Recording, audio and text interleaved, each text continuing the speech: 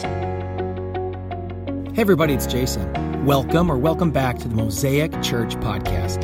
At the end of this podcast, please take a moment to connect with us on social media. It's a great place to learn more and to see what's happening at Mosaic.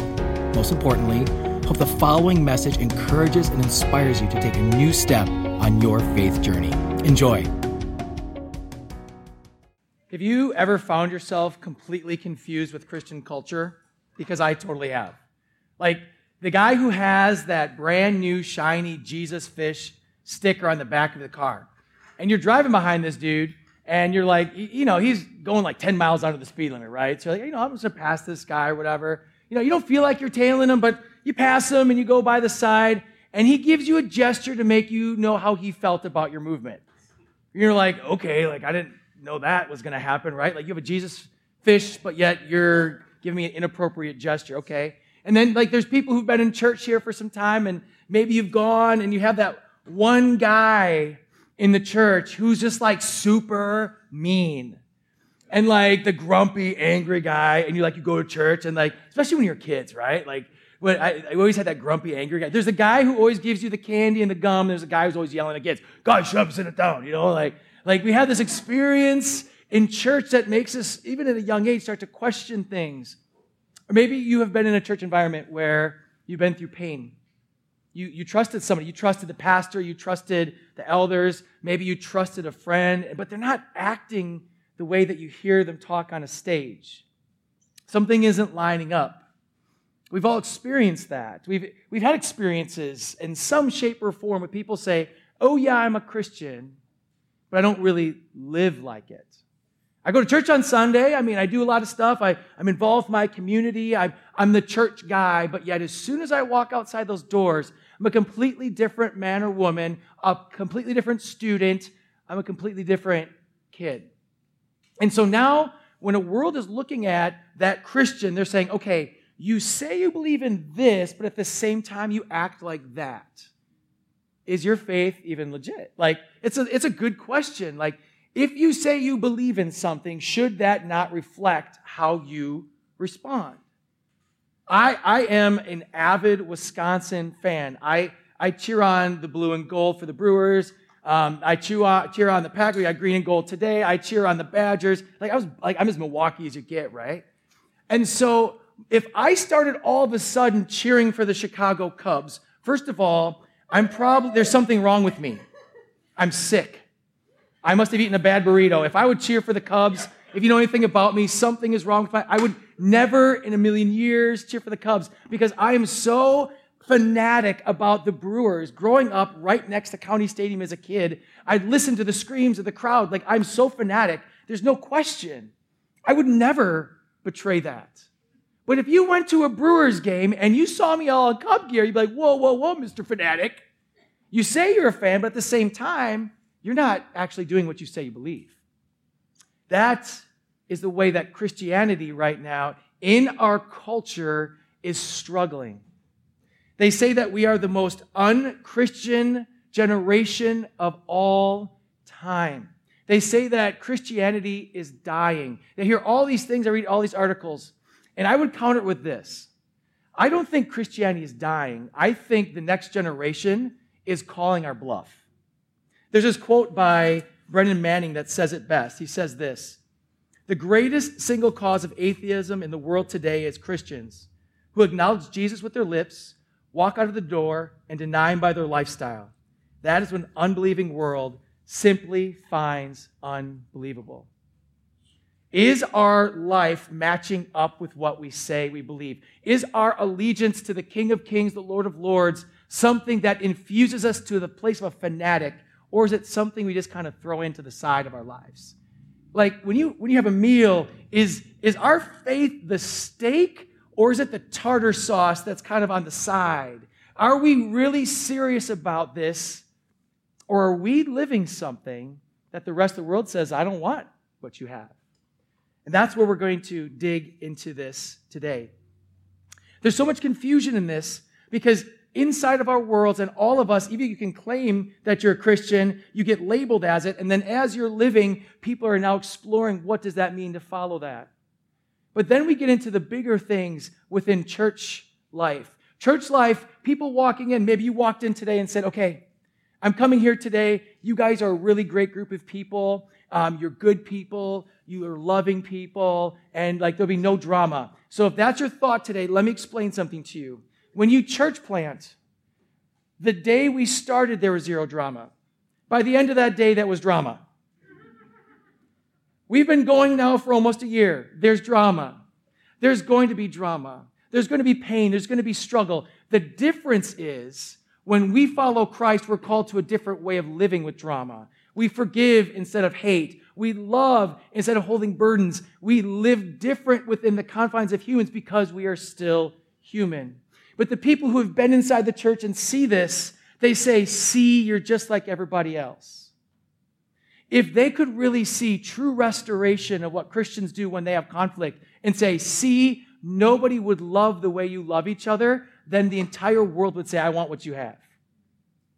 How we live matters. And this isn't new. Jesus had talked about this 2,000 years ago. And at the beginning of everything, Jesus is bringing this new way of living into the Jewish culture, which is then passed on to all of us. He's like, guys, I want you to understand something. Your faith is not something you simply add into your life. It's not a patch. So we're going to be reading the scriptures today, Mark chapter 2, verses 18 through 22. If you have your Bibles, Bible apps at home, if you can open up to there as well. I want to always encourage you to use your Bible apps, because I could say anything up here. I want you to see the Word of God for yourself. I'm reading from the NIV, lots of different versions that are great. I'm reading from the NIV today. And this is a very fascinating, short little passage with so much information. I love it. So as you get there, the question is, how do you follow God? So this whole story begins with Jesus being confronted. Mark chapter 2, verses 18. Now John's disciples, which is John the Baptist, he was a prophet who came before Jesus and announced Jesus coming. So he was known as a holy man, he's a prophet man, and he was a big deal in the area. And said, so now John's disciples and the Pharisees were fasting. Some people came and asked Jesus, how are the disciples of John fasting? The disciples of the Pharisees are fasting, but yours are not. So here we see Jesus confronted. Everyone's doing religious stuff, Jesus, and they're fasting, but yet your own people are not.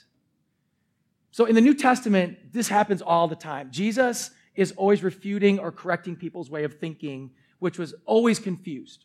So if it makes you feel any better, if you're confused about things, we have always been confused. So that's why we go to the Word of God. Jesus clears things up for us. And so this beginning with fasting. Now fasting, if you aren't familiar with it, in the New Testament version, is this idea that we're going to abstain from something for a period to just reflect and worship God. It could be for repentance. You take a time of fasting. Food is an often thing, like to take time. And if you've ever fasted, when your stomach is grumbling and you're so hungry, you're remembering God. Intermittent fasting for weight loss does not count. I just want to make that clear. So like real fasting, I'm taking time away to focus on my King, and I want to just repent. Fasting was a way we see in the scriptures of saying, God, please hear our cries, hear our calls. Lord, we want to take some time right now to say, God, hear us. We abstain from the pleasures of the world. We abstain from what keeps us alive as humans. Hear us, please. In the New Testament, it awakens this spiritual hunger and desire for things. And so these men were fasting. Now, Jewish law required fasting. So fasting was something that they were doing as they should. And actually, after God rescues the Hebrews in Exodus, the story of Moses, if you've heard of that story before, in Exodus, God rescues the Jewish people out of Egypt. And in that now, they started doing double fasting. How they had all these festivals. And then the Pharisees were doing double fastings a week. And they were creating this extremely religious, you have to do this the way that we do this. And this way of thinking, it was starting to permeate the culture. Now, John's disciples, we don't know why they're fasting. John was always in jail. Maybe they're fasting so they would hear John, or that they would hear, and something's going on over here, and John's always in trouble, and maybe they're calling out to God. Maybe they're kind of pulling in the way that the Pharisees were doing it. We don't know. All we know is somebody came up and said this: why aren't your boys as holy as the other? You're a religious man. all these religious people are doing religious stuff, and your boys over here are just having a great time and partying. Like, your boys over here are showing everyone how to be religious. They're doing the right thing the way they're supposed to do it. Why are your disciples not fasting? Now, that's a fascinating question, because I would probably have asked the same thing as well. And so Jesus, being Jesus, doesn't say, because I said so. He teaches in parables. And those parables are sometimes confusing. Sometimes like, man, why don't you just come through and say it? But Jesus teaches this way because he was a Jewish rabbi. Jewish rabbis didn't teach direct answers. They would ask questions and tell stories to show their knowledge base that goes beyond the person who was asking. And Jesus, being a rabbi, taught in a rabbinic way. And so he tells stories to be able to get them to understand, in which we move on to in verses 19 through 20. Jesus answered, "How can the guests of the bridegroom fast while he is with them? They cannot, so long as they have him with them. But the time will come when the bridegroom will be taken from them, and on that day they will fast." Makes total sense to me. Why aren't you fasting? Because there's a bridegroom. Makes no sense to me. Like, Jesus, what are you talking about? And so in our culture, it doesn't make sense to us. We always have to look at the scriptures in the context of who wrote it during their time, during their culture. And we understand their culture and not try to put it into our culture. So the groom. In Jewish culture, weddings were 7 days long. This wasn't our 1 day. So everyone who's getting married, y'all know who you are, going to be married, 7 days. Fathers of the bride, 7 days. And these were not just small weddings. Everybody's invited to this feast. There's wine, there's dancing, there's celebrating. This was a huge, huge thing for a community. 7 days long. The party would be ruckus. It would be so much fun. It would be like the culmination of this big story wrapping up, and they would celebrate as a community. Now, we celebrate individually. We take our friends and our family, and we celebrate individually versus an entire community. That would be really expensive if Washington County came for 7 days to celebrate your next wedding. So think of it this way. This party is just ruckus.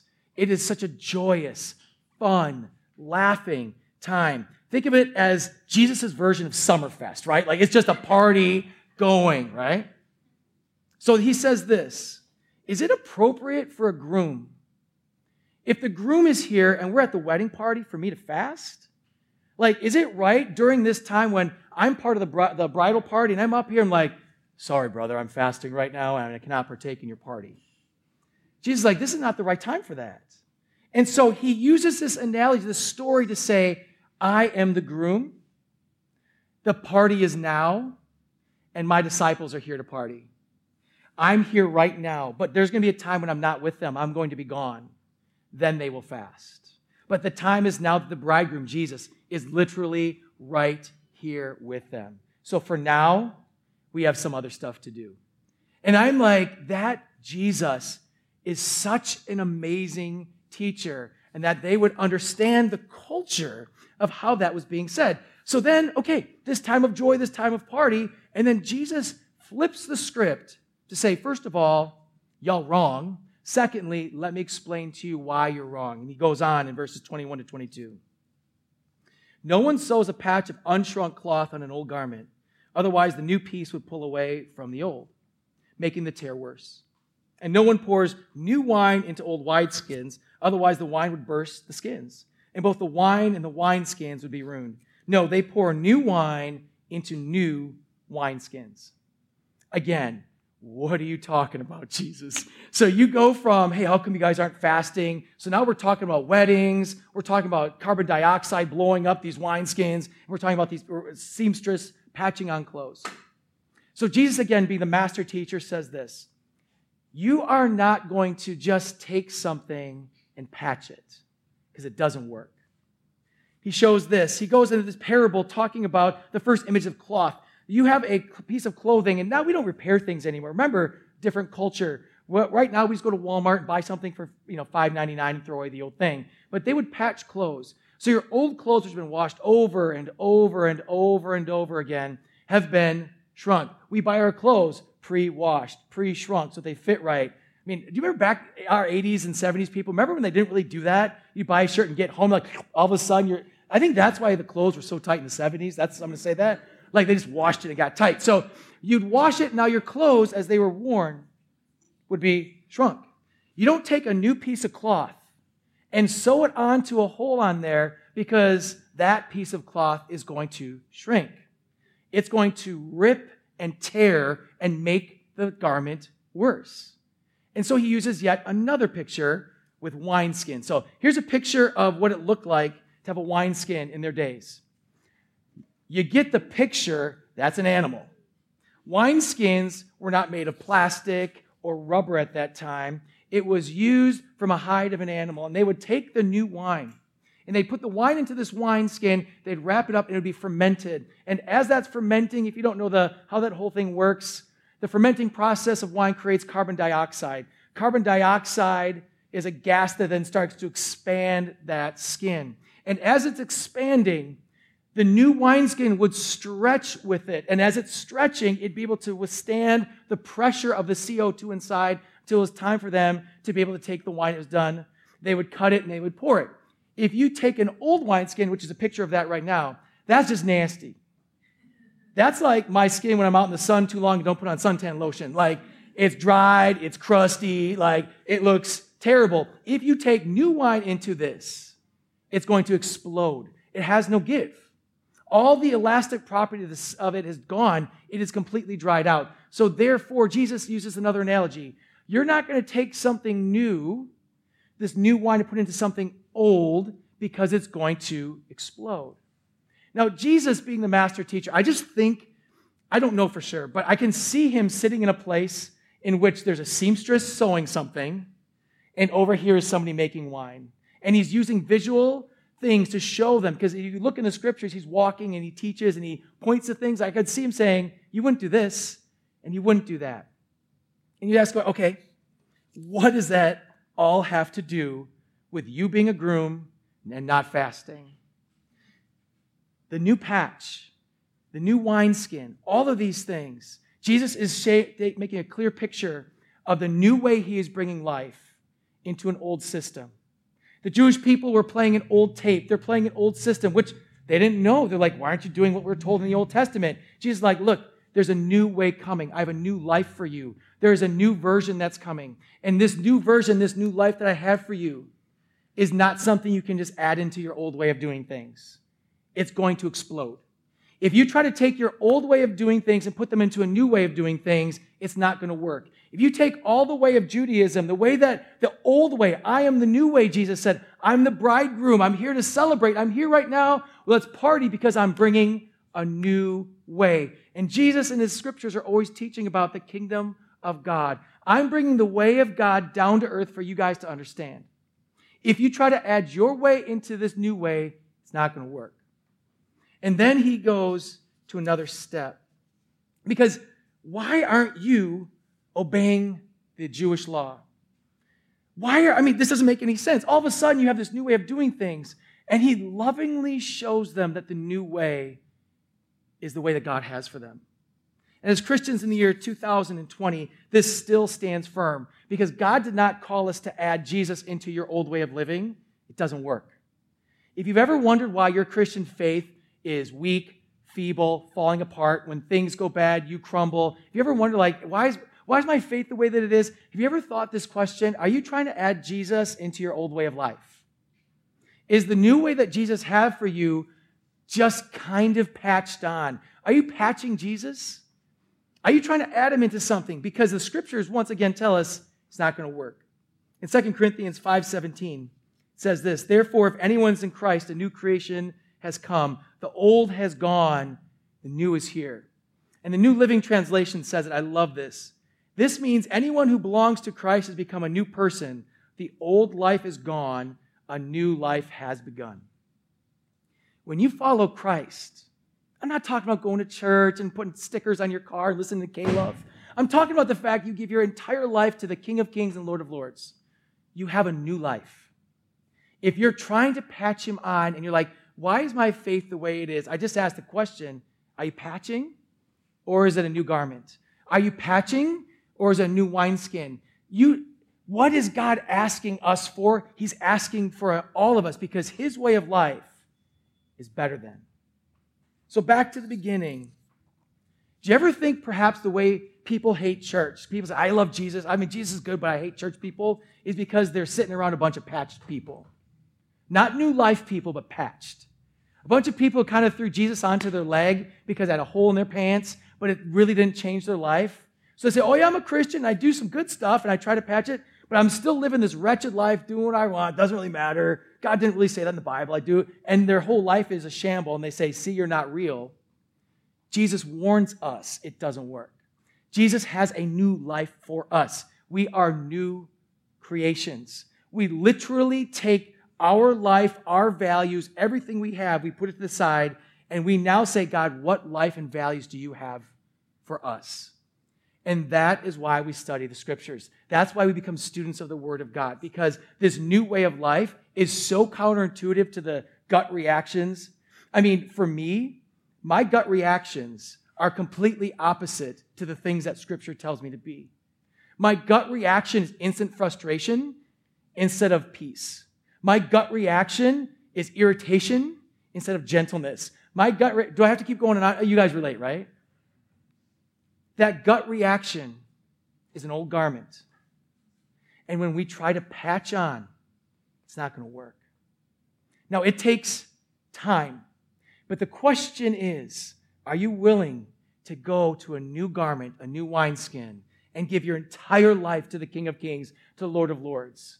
Not just for your sake, but for the sake of your friends, of your coworkers, your neighbors, Washington County. So that when people says Mosaic Church, they say, oh my goodness, I've never seen a group of people in my life that really, with all of their hearts, live a way I've never seen before. I want to know, what do they have? I want what you have. If you've ever heard that uttered to you before, it is shocking. Because all I say is like, I'm a total jerk. I just love Jesus. It's usually my response. Like, my gut reaction's like, it's not me. It's the new life God has for me. But there's this big, huge word that we don't like to talk about in church anymore, which is repent. And the word repent is that I'm going to turn away from my old way to go to the new way. When I repent, I say the old was not good, the new is better. And the fact of the matter, so many Christians in the year 2020 do not repent anymore. We just try to patch it into our life. We just say, it's okay, it's not a big deal. We slam it in there. We add some foul way of living, knowing it's wrong, into the beauty that God has for us, which is better, which is good.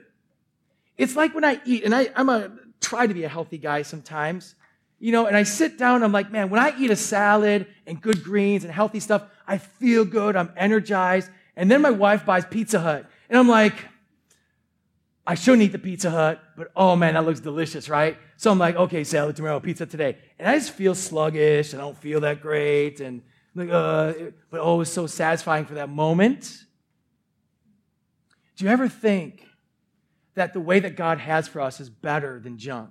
It's better than junk food. The way that God has for us brings us love, joy, peace, patience, kindness, goodness, gentleness, self-control. Do you ever think that the way of God, His kingdom, all these teachings Jesus has for us, is to give us life both here on earth and for eternity? Because that's what He has. But the word is repent. You can't patch Jesus into your old life. So I'm going to give you a second this morning to just pause and reflect. This is your spiritual life and your journey. I'm not mad at you. I'm not better than you. I'm here to admit to you that I totally mess up all the time. What Jesus calls us to is not that we live perfect, but that we repent. And there's some of us today, including myself, I've had to repent this week for something I've tried to patch into my way. It's hard, it's humbling, but it's good. And some of us in this room perhaps don't know who Jesus is. You're like, man, Jason, this is a whole lot right now. I just want to say this. Is Jesus calling you to a life that's better than what you have right now? that you can have a life for eternal life with the King of Kings and Lord of Lords. You can have a life now that makes a difference. You can have a life that has a purpose that's bigger than you. You can have a life that brings hope and love into a community that's not about a religion. It's about a relationship with the Lord Jesus Christ. That you can be a real living disciple in the year 2020. That people look to you and say, tell me what you have, I want it. That's your choice too. But I want to take a few seconds as we end and just pause. Ask you just to take a second. I want to ask you a few questions for you to ponder. Have you been patching? If you are, it's time to repent. Have you been religious? You can have freedom in Christ. Have you not yet accepted Jesus as your Savior? Today is the day of your salvation if you want it. Repent and call on Him and ask Him to be your Savior. Have you, sitting there, been a new creation saved by the King of Kings? Then I say today is the day you rejoice, because what Christ did in the gospel, dying for each and every one of us, gave us life both here and forever. Friends, the world does not need patchers. The world needs new wineskins. Once again, thank you so much for listening. If you live in Southeast Wisconsin, we would love to connect with you at our weekend gathering. For service time, directions, and learn more about our vision to ignite a movement of love that transforms our community and the world, visit us at mosaicwi.com.